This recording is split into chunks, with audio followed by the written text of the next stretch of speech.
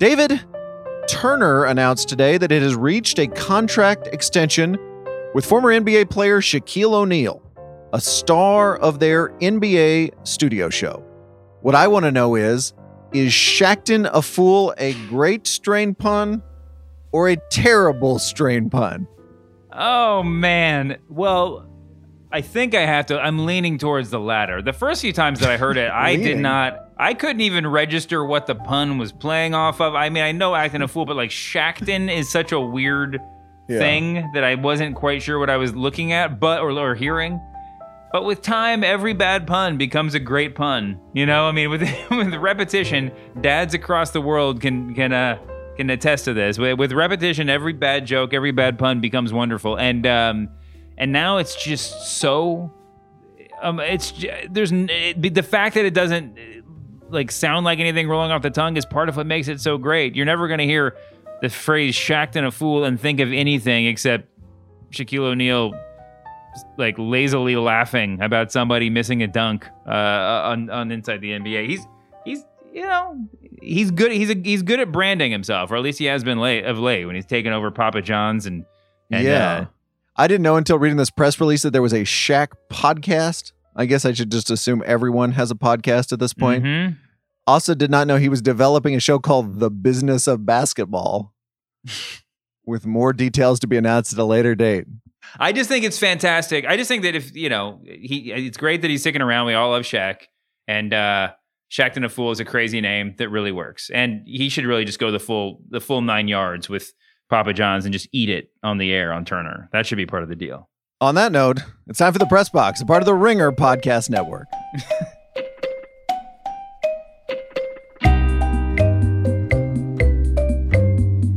Hello, media consumers. Brian Curtis and David Shoemaker here with lots of stuff to get to today. We'll talk about announcer meltdowns of the pandemic, which have spanned from racism to homophobia to misogyny.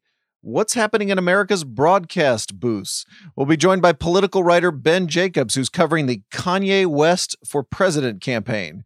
How real is Kanye 2020? And what's it like to cover it? Plus, David guesses a strain pun headline and the overworked Twitter joke of the week. But David, we're recording this on the first day of the Republican National Convention. Democrats got to go last week. Now the Republicans get to try to answer. So let's do a little preview guide. We talked last week about how the Democrats traded an old-style arena convention for a full-blown TV show. Mm-hmm. Well, this week marks the official launch of Trump TV. Trump's not just going to give the traditional Thursday night acceptance speech. He's going to speak every night during this convention. And as we record this Monday morning, he has in fact already spoken, hijacking the traditional roll call. Dave Weigel notes that his speech today was more than twice as long as Biden's DNC acceptance speech. So Trump's bonus speeches are longer than Biden's featured speeches.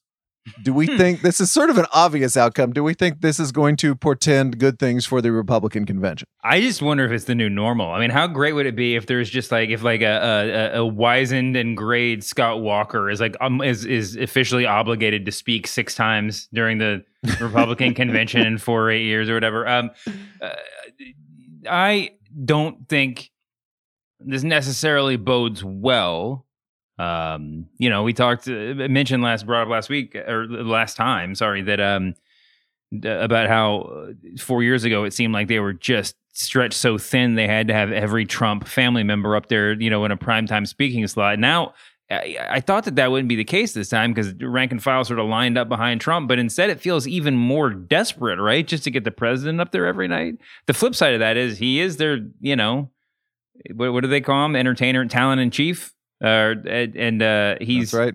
He's must see TV. I mean, don't tell me there's nothing that's going to keep you away from watching night 1, night 2, night 3, or night 4, right? I mean, even if the first 3 nights are the most boring ones ever, you're going to keep tuning in. It's in that sense, it's smart, but people would tune in every night if there was a guarantee of someone stripping their clothes off or committing a assault with a machete on TV. I mean, there's a lot of ways to get people to tune in that aren't necessarily like they don't necessarily bode well for the party. I was surprised he didn't speak all 4 nights in 2016, to be honest. Because at the time, as you point out, there were no quote unquote normal Republicans at that convention. It was basically Trump, Trump's kids, and like Chris Christie and Ted Cruz, who was in fact not endorsing Trump from the stage. But I thought he was just going to go all the time. And this is one of those norm breaking things that you're sort of like, why did if we're having a convention that is devoted to one candidate, right? This is not the convention where we decide who the nominee is going to be anymore, like we did in the old days. It is a TV show devoted to pumping up one candidate. Why wouldn't the candidate speak a bunch? Why wouldn't they do that? Now, maybe it's particularly a Trump thing because he is so compelling in his odd and often upsetting way. But yeah, I think when you think of Trump, of course he's going to speak all 4 nights. The other part of this, David, that becomes Trump TV that's so fascinating is the Republicans didn't even prepare a formal platform, which every party does at every convention as kind of an ideological superstructure for the party. They basically put out something that says, we support what Trump does, send document. Mm-hmm. So when, all the libs write about the cult of personality that the GOP has become, we couldn't even just copy paste something from 4 years ago. We support Trump. Okay, we're great. That's what this convention is about. Yeah. I mean, this is in some sense, it's sort of this platform thing is a little bit in the weeds. The RNC, for their part, has passed a resolution accusing the media of outrageously misrepresenting the implications of the RNC not adopting a new platform. Usually that's in the platform, not the response to the non-platform. But go ahead. Exactly. But it's, I'm not sure. I mean, yeah, it is it's going to be portrayed as a cult of personality move, and justifiably so. I mean, this is a weird year. It's a weird time for getting all your ducks in a row and counting all your crossing all your T's and dotting all your I's or whatever. But this is, again, kind of in the weeds. But this is like intrinsically, explicitly, like what the convention is for, right? I mean, this is. It might feel a little bit like a bygone thing, but this is like what it's like. This is the point of a convention. These are the ideas we stand for as a party going forward, to be revised in 2 or 4 years. But this is what we stand for, and this is what we're going to run on. Mm-hmm. Do you think they were just worried that they were going to be the more like, Trump people sneaking stuff into the platform like it happened 4 years ago? Like they'd have all the Republicans would have to answer for whatever nonsense that they pushed in under the wire. Maybe that was, yes, that certainly would have made things less complicated if you're running for re-election in the Senate as a Republican, but it is his platform, just like it's any presidential candidate's platform. So I don't know. Let's talk a little bit about the production of this thing, which is fascinating. Mm-hmm. You and I agreed that the Democratic convention was Veep meets a PBS telethon. Yeah. I think the Republican convention is going to be Fox News meets the Celebrity Apprentice meets Miss Universe. Wait, one more time. Fox News meets plus the Celebrity Apprentice plus Miss Universe. Just in terms of the grandeur. I don't know that we're necessarily going to get the talent portion of the competition, but just in terms of the kind of like, seedy network grandeur of the thing. Mm-hmm. Trump has mandated that his convention is going to be a half hour longer in prime time than the Democratic convention. So you have to tune in at 8:30 Eastern time rather than 9 o'clock. We're going to have more of it live than they did, Trump boasted to Fox News. Okay. How is this a boast? Only the biggest time slots, only the grandest speaking. Yeah. Only live shots that may go down at any moment because of some production glitch, making us, have like 10 minutes of nothing on the air. Trump wants a less gloomy convention than the Democrats, per Politico's Alex Eisenstadt. So Trump's critique of last week, and I saw lots of Republicans saying this was all about the gloom and doom of the coronavirus and mass unemployment.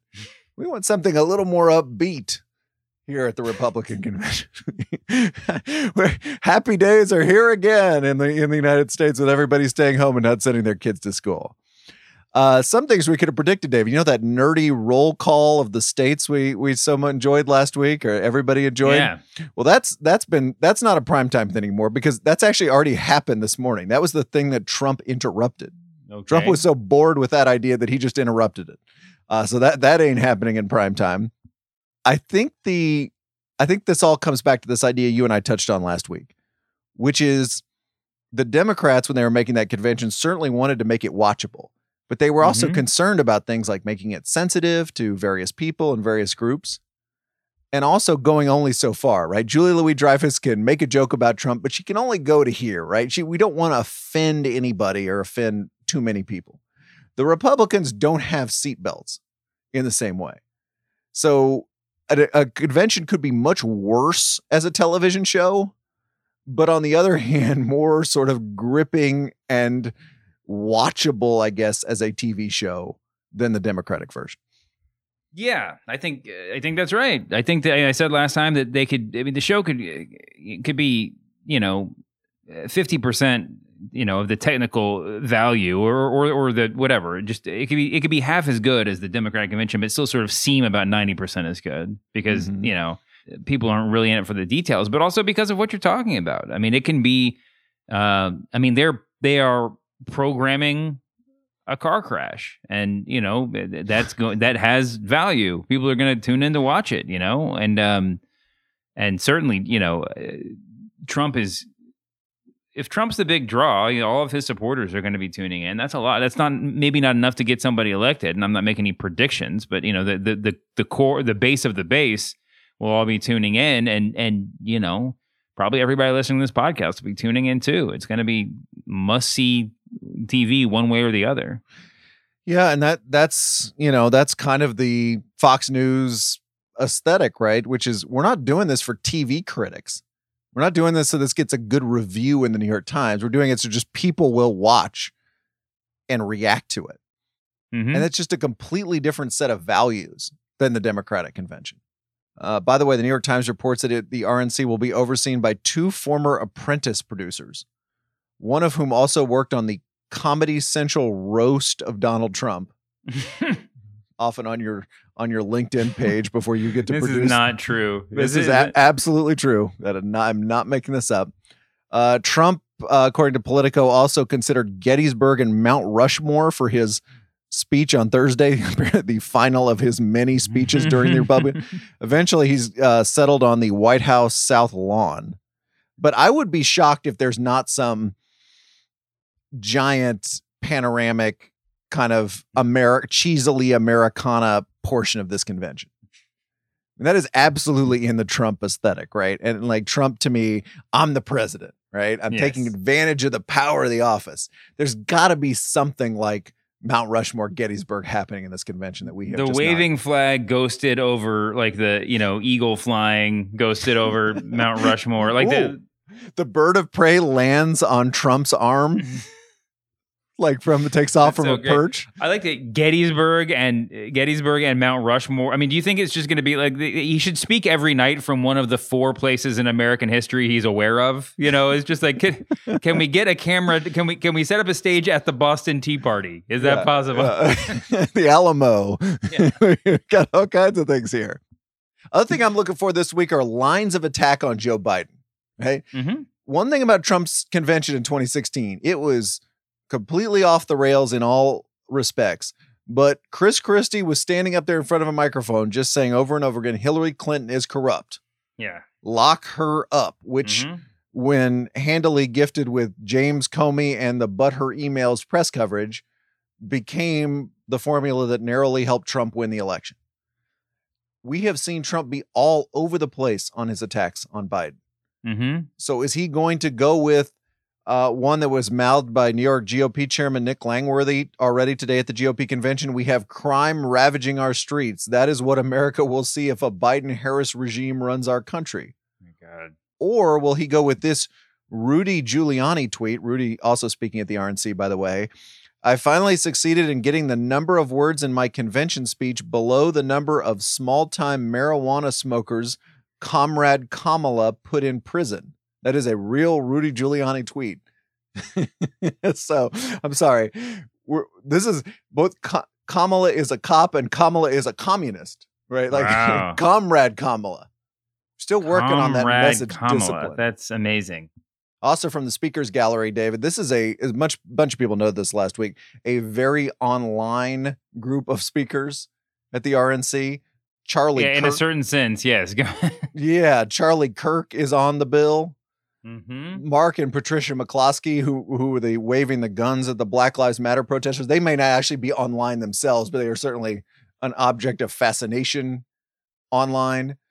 Nicholas Sandmann, the kid who was videotaped with a MAGA hat having the encounter with the Native American activist in Washington, later sued the Washington Post and other media outlets. And settled with the Post and CNN, at least two of them for, I think, very large amounts of money. We don't quite know, but he definitely settled with them. If he wasn't a Republican before, now that he's got a few million in the bank, So we don't know that. Ken Vogel of the New York Times also notes that the Trump campaign has just announced Mary Ann Mendoza, an angel mom. An angel mom is a person often cited by Trump whose child was killed by an undocumented immigrant. She is going to be at the convention. Mendoza, by the way, is also on the advisory board of We Build the Wall, which was the organization at the center of the alleged Steve Bannon fraud, Vogel writes on Twitter.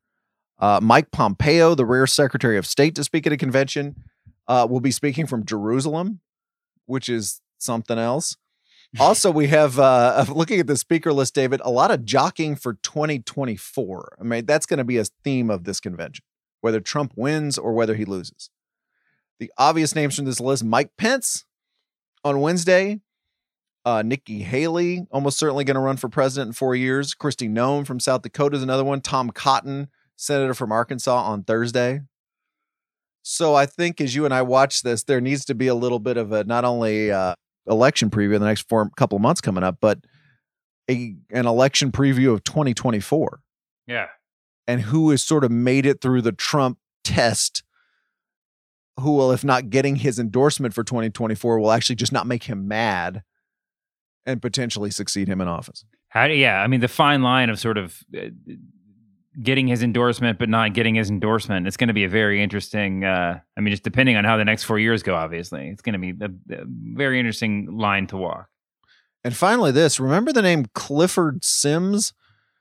He was the White House aide who wrote Team of Vipers. Remember that? Of all those Trump tell-alls, that was kind of one of the vaguer ones that came out. Sims wound up suing Donald Trump shortly after the book's publication. Well, according to ABC's John Carl, quote, Sims is overseeing speech writing for the Republican convention. So we wrote the tell-all memoir about the White House. We sued the president. And now, according to John Carl, you are overseeing the speeches at the convention. Wait, what? I'm so perplexed by all this. It's a perfect Trump story, right? Yeah. Right? Like everybody is, embraced by Trump, cast out by Trump, and then often re-embraced by Trump. Oh, yeah. But this has actually now all happened in one term. Oh, my God. It's gone from author to out to now writing the convention. All right, David, let's do the overworked Twitter joke of the week, where we celebrate a gag that was so obvious that all of media Twitter made it at exactly the same time. Send your nominees to @thepressboxpod, where they are always gratefully received. David, we mentioned that the RNC speaker lineup would include Nicholas Sandmann, the high school student. Well, it was an overworked Twitter joke to write, enter Sandmann. By the way, it was also the lead of a New York Daily News story. Do you think Metallica has preemptively put in a cease and desist on using their music at the convention? One of the underrated things about the convention 4 years ago is that they had this house band that would just play all the time. And it was headed by G.E. Smith, who was the leader of the Saturday Night Live band. I was about to say his name as a joke, and then I caught myself because I vaguely remembered him actually being the truth. He was the host of the convention band, or he was the leader of the convention band. He was. And I literally, at one point, I was there, and I literally walked up to another reporter, and I said, you know who that guy looks just like G.E. Smith. Remember the guy from Saturday? And the guy goes, no, Brian, that is G.E. Smith. Of Saturday Night Live fame. David, remember the controversy from the 2016 RNC? Speaking of which, Melania Trump's speech had passages that were suspiciously similar to passages from Michelle Obama's speech. Oh, that's right. At the 2008 Democratic Convention. Well, Michelle Obama gave a great speech last week, and it was an overworked Twitter joke to write, They're saying no Republican can do what Michelle just did, but Melania can give that exact same speech next week. Thanks to Scott Porch, DRN 3030, and Gabe Hernandez for that. And finally, David, the Kanye West for President campaign, such as it is running into some procedural hurdles. The Wisconsin Elections Commission said West cannot be on the ballot in that swing state. West will also not be on the ballot in Ohio because of, quote, petition irregularities. It was an overworked Twitter joke to write, Yeezy come, Yeezy go. We would have also accepted late registration. Thanks to our colleagues Zach Cram, David Fate, and Parker Amon. If you created the first bumper sticker for Kanye 2020, congrats. You made the overworked Twitter joke of the week. All right, David, in the notebook dump, let us do some announcer embarrassments. There's an old journalism line that in order to write a trend story, you need 3 examples. Well, in the case of sports announcers having meltdowns during the pandemic, we now have 4 examples. Oh, my God. So consider the piece assigned. Item 1, Tom Brenneman, longtime Fox Sports announcer, was calling a Cincinnati Reds game last Wednesday. Brenneman didn't know he was back on the air, and he used a homophobic slur. We're not going to play it and put that word back out into the universe, but it was shocking. I almost did not believe it was real the first time I saw it on Twitter. No. A few hours later, Brenneman squares up to the camera to apologize to viewers, and you got to listen to this. I made a comment earlier tonight that I guess went out over the air that I am deeply ashamed of. If I have hurt anyone out there, I can't tell you how much I say from the bottom of my heart. I'm so very, very sorry. I pride myself and think of myself as a man of faith. As there's a drive in a deep left field by Castellanos, it will be a home run. And so that'll make it a 4-0 ball game. Just stop it right there for a second, Erica. So the Reds, Nick Castellanos comes up and hits a home run, and Brenneman, out of sense of broadcasting duty or something, shuts down his apology for a second to call the home run. That just happened in the middle of the apology. Anyway, Erica, please continue. I don't know if I'm going to be putting on this headset again. I don't know if it's going to be for the Reds. I don't know if it's going to be for my bosses at Fox. I want to apologize for the people who signed my paycheck, for the Reds, for Fox Sports Ohio, for the people I work with, for anybody that I've offended here tonight. I can't begin to tell you how deeply sorry I am. That is not who I am, and never has been. And I'd like to think maybe I could have some people that could back that up. I am very, very sorry, and I beg for your forgiveness. Yeah. He managed to not actually say anything about, the gay community who he targeted deliberately or no with his slur. Sort of, anybody I might have hurt, it seems like real weak sauce considering what he said, even no matter where it came from, no matter how, whatever, it doesn't matter. Stopping to call the home run was just a sort of chef's kiss this guy's just in the wrong place, the wrong era to be doing this job. And it's hard to imagine. I mean, it's hard to even imagine there's any coming back from this, right? I mean, it's just like, what a idiot. Yeah, certainly. He's been suspended from by Fox from their NFL coverage. He wrote a letter to the Cincinnati Enquirer, which he said, I used a word that is both offensive and insulting, and in the past 24 hours, I have read about its history. I had no idea it was so rooted in hate and violence, and am particularly ashamed that I, someone who makes his living by the use of words, could be so careless and insensitive. Now, there's a discussion about whether one moment should end a person's career or not, but I really don't buy that he did not understand the history and use of this word. I mean, this guy has been calling NFL games on Fox for 26, 27 years now. Yeah. And this idea that I just didn't know, I didn't understand how loaded this word was and how offensive and hurtful this word is. I just don't, I'm sorry. I just don't believe that. There was another one of these last week, David, John Folke, who calls Charlotte Hornets games. was at home watching last Monday's Jazz Nuggets game. Foki is typing an anodyne tweet that's supposed to say, "Shot making in this Jazz Nuggets game is awesome." Okay? As the Charlotte Observer's Scott Fowler writes, he wrote exactly that, except instead of the word nuggets, he typed the plural form of the N-word. And Foki has been suspended. Foki said this was not an autocomplete thing. It's just that the two letters that separate those two extremely different words were right next to each other in his iPhone keypad. Right. And he said, I was trying to type it so fast so I could get it up on Twitter, be part of the conversation. I didn't read it, and I hit send. And then, of course, he apologized and has also been, as I said, suspended by the Charlotte Hornets. So what do we make of that one? It seems believable. I mean, at first blush, it's, I don't know about you. I immediately assumed that it was, well, I assumed it was autocomplete at first, which sort of isn't very, it's sort of an easy, if it was indeed autocomplete, that's sort of like, you made your bed, obviously, if we have any idea how that works. But yeah, when you think about it, that makes a lot of sense. And listen, I've certainly never typed anything like that, but I've definitely hit send on some text messages or tweets where I, didn't do the proofreading I should have done. That's a pretty extreme example, but it is an interesting conversation about whether one moment should end your career. And frankly, I don't think that, in a vacuum, that one moment should really ever end your career. But it's a whole different thing when you're calling national sports games where, millions of people don't have any choice but to listen to the person who they put on TV, right? This isn't like a cameraman on the show that's just going to be drummed out of the business and can never make a living again. Yes. No one.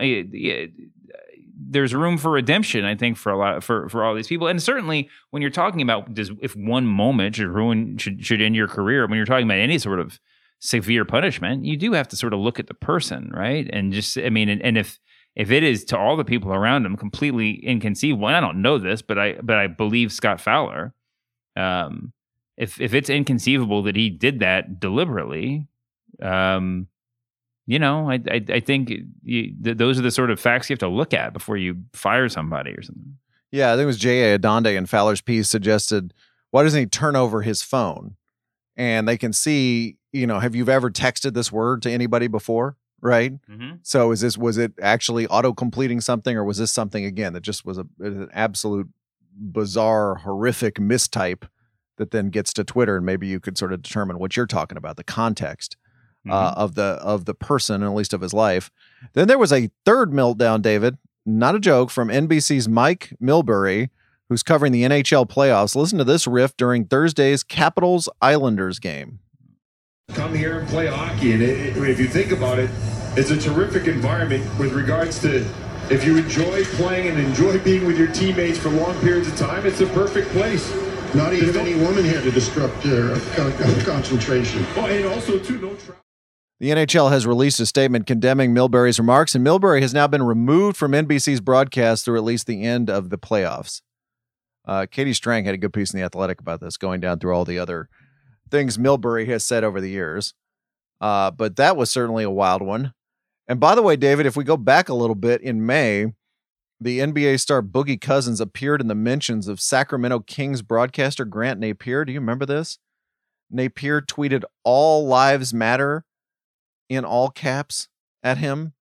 Napier winds up losing his job as a Kings announcer and also his radio show in Sacramento. Had a very similar explanation to Brenneman. It makes me feel sick to my stomach because it is absolutely the opposite of who I am, he told the New York Post. I'm 60 years old. I'll let my track record of my life and what I've done for my community and what I've done, ...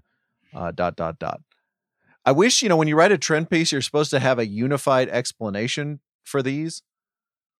And, I guess you could say these games are weird and sort of casual and there are no fans, and maybe really that somehow is a way for something awful to happen in the broadcast booth. But I don't know. Milbury's been saying strange things for years. I don't have a through line here through all these things. No. I I think there probably is a through line. I mean, I don't know. I don't know if it's a through line. I mean, there probably is some degree to which like the production teams have switched up, and we know baseball is operating differently, and you know, there's just people are maybe the on air light isn't coming on at the same cadence as it used to or something. I think the real important through line is that,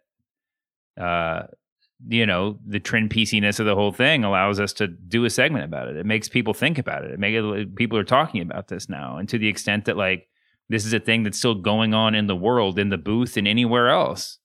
You know, the through line is like people still talk like that, you know, and we need to be wary of it. We need to be aware that this sort of stuff's still going on. Absolutely. David, I don't know about you, but I've been reading a dozen or so news items about Kanye West for president. Mm-hmm. And most of them have been by Ben Jacobs. So I wanted to have Ben on to talk about that and other stuff about covering 2020.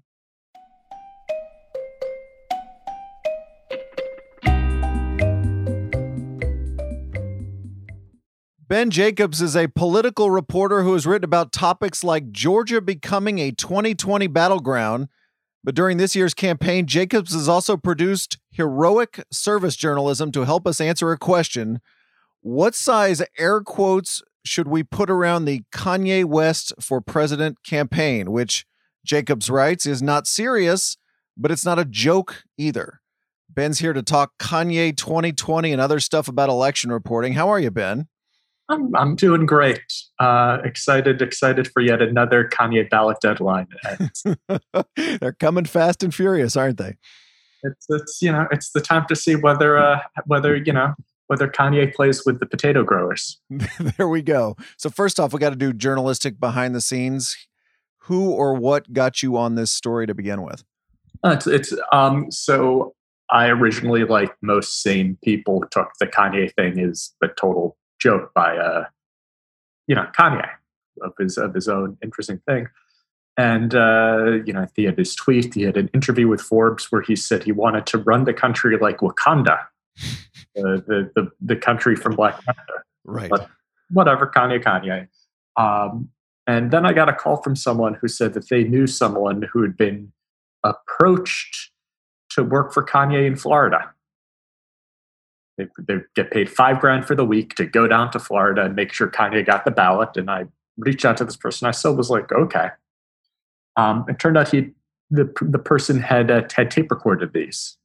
So the recordings of it was for real. And then it's like, without the tape recordings, even then I might not have been able to work things you think seriously. And that got me down the rabbit hole, and I have not left since. So that's the moment when it goes from celebrity says something in an interview and tweets something to this at least has the partial machinery of an actual presidential campaign. Spending real money and doing at least a facsimile of the basic blocking and tackling. So in your political reporter brain, are you excited like, oh, this is going to be something that will stand out in the midst of all this campaign reportage? Or you say this was going to be a fun distraction for a day from Biden and Trump? I'm just curious what the heck's going on. Uh-huh. Like, I'm still not quite sure what's going on, even at this point. But, look, it's the type of thing where it's sort of a question of what's going on, because obviously Kanye West is not just very rich, but he also has a platform that enables him, if he so chose, which he really hasn't chose, to jump into the news cycle and has the potential to be disruptive and have an impact, even if I don't think anyone outside of perhaps Kanye anticipates him stepping into the Oval Office in January 20th, 2021. So he's had one campaign event, such as it was. He's not going to be in the debates you've written because he's not on the ballot in enough states. Mm-hmm. And you also noted last night on Twitter that he has not filed a Federal Election Commission report, which is now somewhat overdue. So to what extent does his presidential campaign actually exist? That's a good question. That Kanye is doing ballot access and he's still trying to get on the ballot in places right now. That there are elements of this that really feel like sort of classic sort of quirky perennial candidate. There's, for example, a gentleman named Rocky De La Fuente who ran for Senate in 9 different states in 2018. Mm-hmm. And there's elements of that too. But there spending the money to do ballot access. They're hiring lawyers. They had lawyers, for example, there's a hearing in Wisconsin about whether it could appear on the ballot, and they had a lawyer appearing on their behalf. They had a lawyer on their behalf in Illinois where he got kicked off the ballot.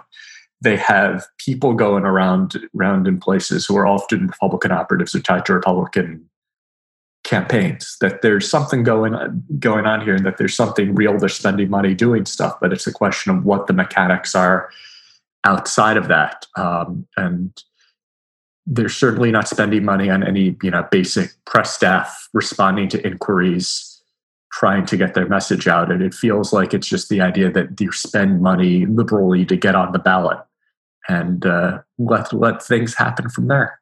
So there's no central Kanye for president entity that you can call for comment when you write one of these stories? There are email addresses you can go through. There's actually a prominent, well-connected Republican operative named Greg Keller who's working for Kanye, who has not commented on it. And occasionally, as I noted, tweeted just this morning that the election is a choice between Republicans or anarchy.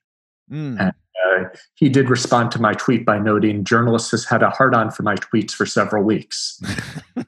You're getting paid by one presidential candidate and you're promoting the party of another. What's going on? Right. Greg has not been responsive at all since he, ended up having his name in files as listed as the point of contact with the Arkansas Secretary of State for the campaign about a month ago, which I get the feeling he didn't anticipate being public record, but this is hard. Now, you talked about ballot access a second ago. When someone runs for president, essentially they have to get on the ballot 51 times, 50 states plus Washington, D.C. And I was amazed by the low threshold, which you've reported on to do this in some states. This is me being sort of a political novice here. Tennessee, you only have to have 275 valid signatures to run for president in that state? Yes, and keep in mind a valid signature is different than a signature, that people would normally screw up their signature so that normally you're collecting 2 times or 3 times as many to be safe. But the range goes from there are 4 states where you can just write a check. Tennessee, it's 275, and then it goes all the way up to California, it's 200,000. Signature thresholds are not correlated for size. That, for example, Wisconsin and South Dakota had the same deadline, but I think you needed twice as many signatures in South Dakota as you needed in Wisconsin, even though Wisconsin is a much larger state. It's all sort of state by state and very loosey-goosey. And of course, thrown even another curveball by the pandemic. And then you submit a slate of electors, essentially. Yes. So like Virginia has 13 electoral votes. Mm-hmm. So Kanye picks 13 people in the extremely unlikely event he wins the presidential election in Virginia. They are going to vote for Kanye West. The electoral votes for him because, of course, which is something many of the electors don't appreciate as sort of basic civics. We don't vote directly for president. We vote for people to cast electoral votes in the electoral college, and whoever gets the most electoral votes wins, which is, of course, why Hillary Clinton got through 1 million more votes in 2016, but lost the election because Donald Trump, won more states and more. Careful there. Yeah, Kanye West did not. Don't add yet another conspiracy theory to the 2016 election.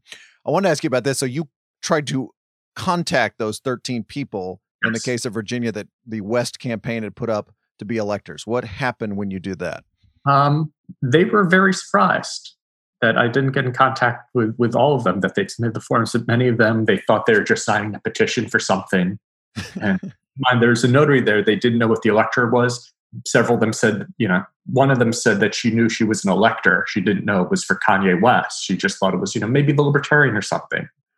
Several had no idea what they were signing, with Kanye West. And one woman's response was, is this a joke? Then when I said, no, I'm serious, this is, and read out, her address, her email address, all this information put on the forum, like to make sure, her response was holy guacamole. So, take it off. And that people have been generally surprised that this is something new that they've done, because previously their elector slates in a number of states had been Republican activists, that they had one elector in Vermont who is literally a delegate to the RNC in Charlotte right now as a Trump thing. And My best read on that is they realized instead of working through the Republican networks that, there's another state where Republican operatives sent an email saying, hey, folks, this is a little bit funny, but if you want to do this, and just found random people in grocery stores where they're signing petitions and parking lots and just, having the notary there and getting them to fill out a little bit more information and covering their base that way. And at least one person said they were just asked, would you like to be an elector? Yes. Without the name attached to it. And they said, well, that sounds fun. Sure. Where do I sign? Yeah. And they are now an elector for Kanye West. And can you get off that? Can you unelector yourself? That's an interesting legal question involving specific points of Virginia law. Uh-huh. Virginia, I believe, is one of the states where electors have to be bound for who they're voting for, which is not the case. You have faithless electors, So I'm sure if they announced that they would not cast their electoral votes for Kanye West if he won, they could be stricken off. But the mechanics of that are relatively are something I've not looked into, and frankly are unusual because normally to be an elector, you support the candidate. You know what you're doing. That normally for Democratic and Republican activists, being an elector is a big deal. It's something, activists fight over because they can say they got this honor. This is something that's unique, special to do. And even for smaller parties, for Greens and Libertarians, they know what they're doing. They're asking people want to do it. I know someone who was once a Green elector and got asked and said, sure, why not? But it was specifically to be a Green elector. They didn't have a lot of people. Yeah. This is where it's just, throwing stuff against the board. And, I think part of it is also that I'm imagining that other small fry candidates do this, that when you see the random, perennial candidate X, perennial candidate Y on the ballot, that there's, who's paying to do this, they're Rocky De La Fuentes, that it's the same thing, but no one ever calls up a Rocky De La Fuente elector or thinks about Rocky De La Fuente, except in Kanye West podcasts. Yeah, absolutely. No, it reminds me of when I used to live in New York and I'd walk through Times Square and someone would say, do you like comedy?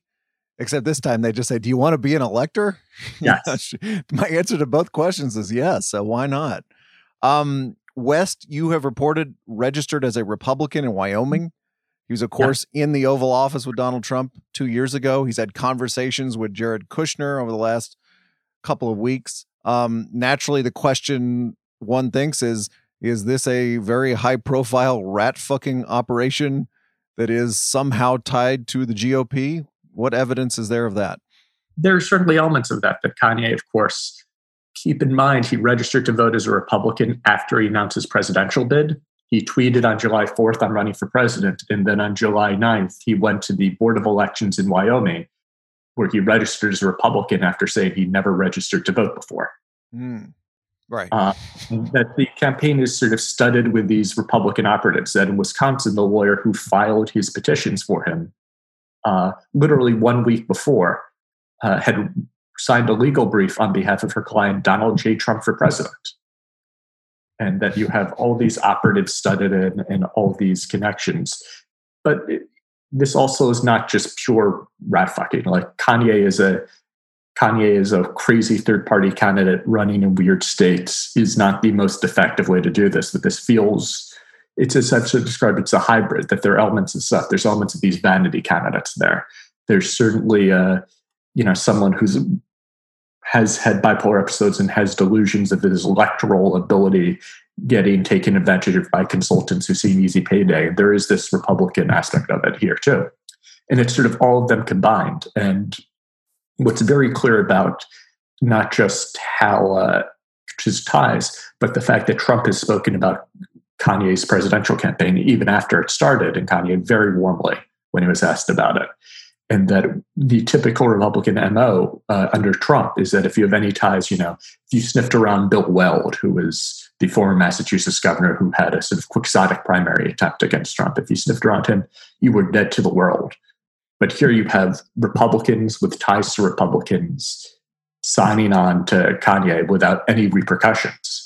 And that's sort of the sign that in the world of Donald Trump, in which you're either with me or you're against me, and anyone who's against me needs to be killed with fire and is my enemy, that you're not perceived as the enemy siding on with Kanye West is certainly interesting. And that, none of this makes sense as one thing. It's not rat fucking. It's not a vanity campaign. It's not, Kanye suffering from whatever stuff he has. It's sort of a combination of all of them in a way that we never recognized before. And the analogy that sort of makes sense is like I'm Captain Cook getting off the boat in Australia and seeing a kangaroo for the first time.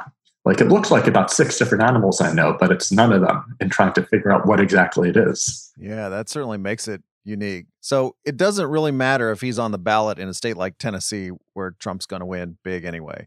But let's say he's on the ballot in Arizona and it's a super tight swing state. Do we have a sense of how Kanye would affect the election? That's a good question, and no one has any hard data. The polling that's around shows that Kanye is far less popular with Democrats than he is with Republicans. That Kanye is viewed, far more unfavorably than favorably among all demographics. But you're more likely to have a positive view of him if you're a Republican, and that raises questions about what his appeal is. That the theory of the case behind this is sort of the somewhat sort of not almost borderline racist idea that African American voters will just default and vote for an African American regardless of why, without taking into account that Kanye is, the guy not just who appeared in a MAGA hat, who not just said crazy things about Harriet Tubman, who's released songs like "I Am a God." Like there are other issues in which were there concerns, but that all gets trumped by his skin color. But that it really seems like the demographic for Kanye, and I've talked to folks about this from both parties, and it's figuring out is, nihilists. It's the type of folks, if you want to vote for a controversial celebrity who says wacky things and just want to blow everything up. And that demographic does not sound like a Biden voter. It's going to be less politically engaged. The best demographic model that I have for it is younger, white, non-college educated men. Who are just casting a nihilistic kind of why not kind of vote. Yeah, that it's sort of, that the type of thing that if you're a Kanye voter, your favorite Jay-Z song is his collaboration with Linkin Park. Like it's that sort of world. All right, here's the mandatory question for any journalist who comes on this show. You start out in journalism, you went to law school, you have that background. What did you want to be when you grew up as a journalist? What did I want to be when I grew up as a journalist? Yeah. You started in the profession. What did you want to be when you grew up? I had no idea what I wanted to be when I grew up. I just I just wandered into it by a series of unique accidents. Mm-hmm. After the legal academy collapse. Knew a guy. And, I started writing editorials for the Boston, Couchsurfing in Boston, and writing editorials if they get published in the Globe at $75 a pop. Mm-hmm. And of course, ended up from there wandering into the Daily Beast as a weird, overworked kid, and the rest was history. What's been the biggest difference about covering 2020 from the couch, or largely from the couch, versus being out on the road right now? No voters. I mean, that we're in a world we don't see voters. There's not the sense that you're so much as reliant among phone stuff. The last big story that I did on the road was doing a story on, which gives you a sense of how long ago this was Michael Bloomberg's presidential campaign in North Carolina, getting a sense of what was actually going on, and like seeing stuff and seeing them. They put on a fake canvas for me. Mm-hmm. And just seeing sort of the type of actual mechanical things were going on and what the office looked like and how people reacted to it. That, you can get pundits, you can get politicians, but actually getting a sense of what things look like on the ground and how people react to this is what really, really matters. Because I always think about that with voters, because, it's funny. There's this idea, right? We read a political story in the New York Times or Washington Post. It has all the kind of mechanical back and forth that the reporters got. And then there's said, Ben Jacobs, who was seen at the rally in Ohio. And I always find that as a kind of ornament on the Christmas tree of a political story. I'm like, well, this is just one person. But the idea is if you can talk to enough of them, you do get a true sense in some sense of. You talk to enough, and it depends on where you're talking and what the circumstances are. That obviously talking to voters at a general election event, you're not going to run into undecided voters at a Trump rally or a Biden rally. Not that I mean, but certainly the best place to talk to voters at political events is in Iowa or New Hampshire, where you have undecided people showing up to see each candidate 12 times and poke and prod, and you actually get stuff. But that's sort of getting stuff in terms of events that there's less of a demand now, thank goodness, for like the Trump voter and the wild story. Mm-hmm. Yes. But one of the most, which became a terrible cliche, but a useful thing that I did, is how you do it. Standing outside a supermarket and trying to grab people. If you pick the right place or the right time, or going through and trying to make sure you're getting a sense of folks. And even at events, if you're measuring different things and different enthusiasm, but just getting a feel for why people are there and what motivates them. But it's, anything you can do to get a sense of what's actually happening outside a little bit of the bubble is important. The weird thing is, standing outside a grocery store, you might find yourself next to the Kanye signature collector who was asking people if they wanted to be an electorate. You're asking for the mood of the electorate. They're saying, do you want to be an electorate? Yeah. Which is their sock move. I haven't run into any of those folks when I've been out there, and it's all useful. But if you can go on with campaigns when they're door knocking and seeing how people react at the doors and just stepping back, and also seeing, that's always going to be a little bit of a put on too, but seeing, what even they're giving you and what the show is, because you can also tell something by, you're going to get fed what they want you to see, but if you know what you're looking for, what they want you to see can still be very revealing. For sure. All right, one more for you, Ben. Dave and I were talking about the DNC last week, and we thought it was a combination of a PBS telethon, an episode of Veep, and a Chevy truck commercial with those Bruce Springsteen bumpers we kept hearing. What is the RNC going to look like this week, do you think? The RNC is just going to look like Fox News. I'm really curious about the production values, and there's going to be the rush. But as of now, as we're speaking right now, President Donald Trump has interrupted the roll call where he's formally nominated, and has gone on for an hour and counted. He started off by saying Democrats are trying to steal the election, but it's just going to be the Trump show. That so much of this is going to be base material built around Trump, built around sort of the Fox News world. The fact that it's like the Marvel extended universe. It's the Trump extended universe. This is going to be the type of world in which it's going to be laying out a universe of concerns that are going to be very familiar to the Fox News viewer, but don't translate elsewhere. That, it's when you look at a lot of Trump's tweets, they're sort of from a very particular world, that these are not tweets about, everyday concerns about the coronavirus or healthcare or employment, but it's, Obama was spying on me and liberal cancel culture, that this is just going to be very much within the closed universe. It's going to be something that, doesn't necessarily appeal to folks. That Democrats got criticized for trying, probably John Kasich speak and having too many Republicans speak and being too bipartisan.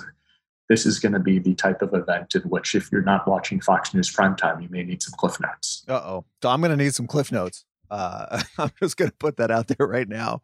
You can read Ben Jacobs' continuing coverage of 2020 and the Kanye West campaign in particular at New York Magazine and many other places. Ben, thanks for doing this. Thanks for having me.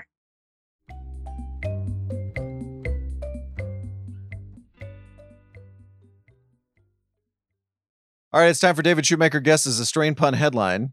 Yay. Thank you, sir. Thursday's pun, the title of Toronto coach Nick Nurse's memoir, was Rapture. We did have one vote for Rap Tour de Force, which would been also a good memoir title. This week's pun comes from Robert Hess. It's from the CBS Weekend News. David, I want you to listen to the first couple of seconds of this urgent report. Okay, the idea of using a public bathroom with see-through walls may sound like the stuff of nightmares, but a famous Japanese architect is hoping to change that view. All right, a public bathroom with see-through walls. And this feels really fake. This feels like one of those stories you see on the bottom of a web page, and you click on it only to realize it was published like 5 years ago, and it's just been sitting there like drawing traffic from idiots like you for the whole time. And that's a picture of a celebrity just like with a horror look of horror on their face. Yeah, it also feels like the headline that when you were in the cabs in New York City in the old day, it would just go by on the screen. You couldn't click it. It would just say like see-through bathroom in Japan. Yeah, it's like, what? You only saw a few of the words. Yeah, just trying to, cannot back page on that. All right. So the headline we're looking for, and it was the headline, so to speak, is the Chiron, the subject title there on the CBS Weekend News. What was CBS's strained pun headline? God, just call with your pants down. Is it a going to the bathroom? Like, is it a toilet can? Getting there. John. How about a British word for bathroom? Lou or water closet.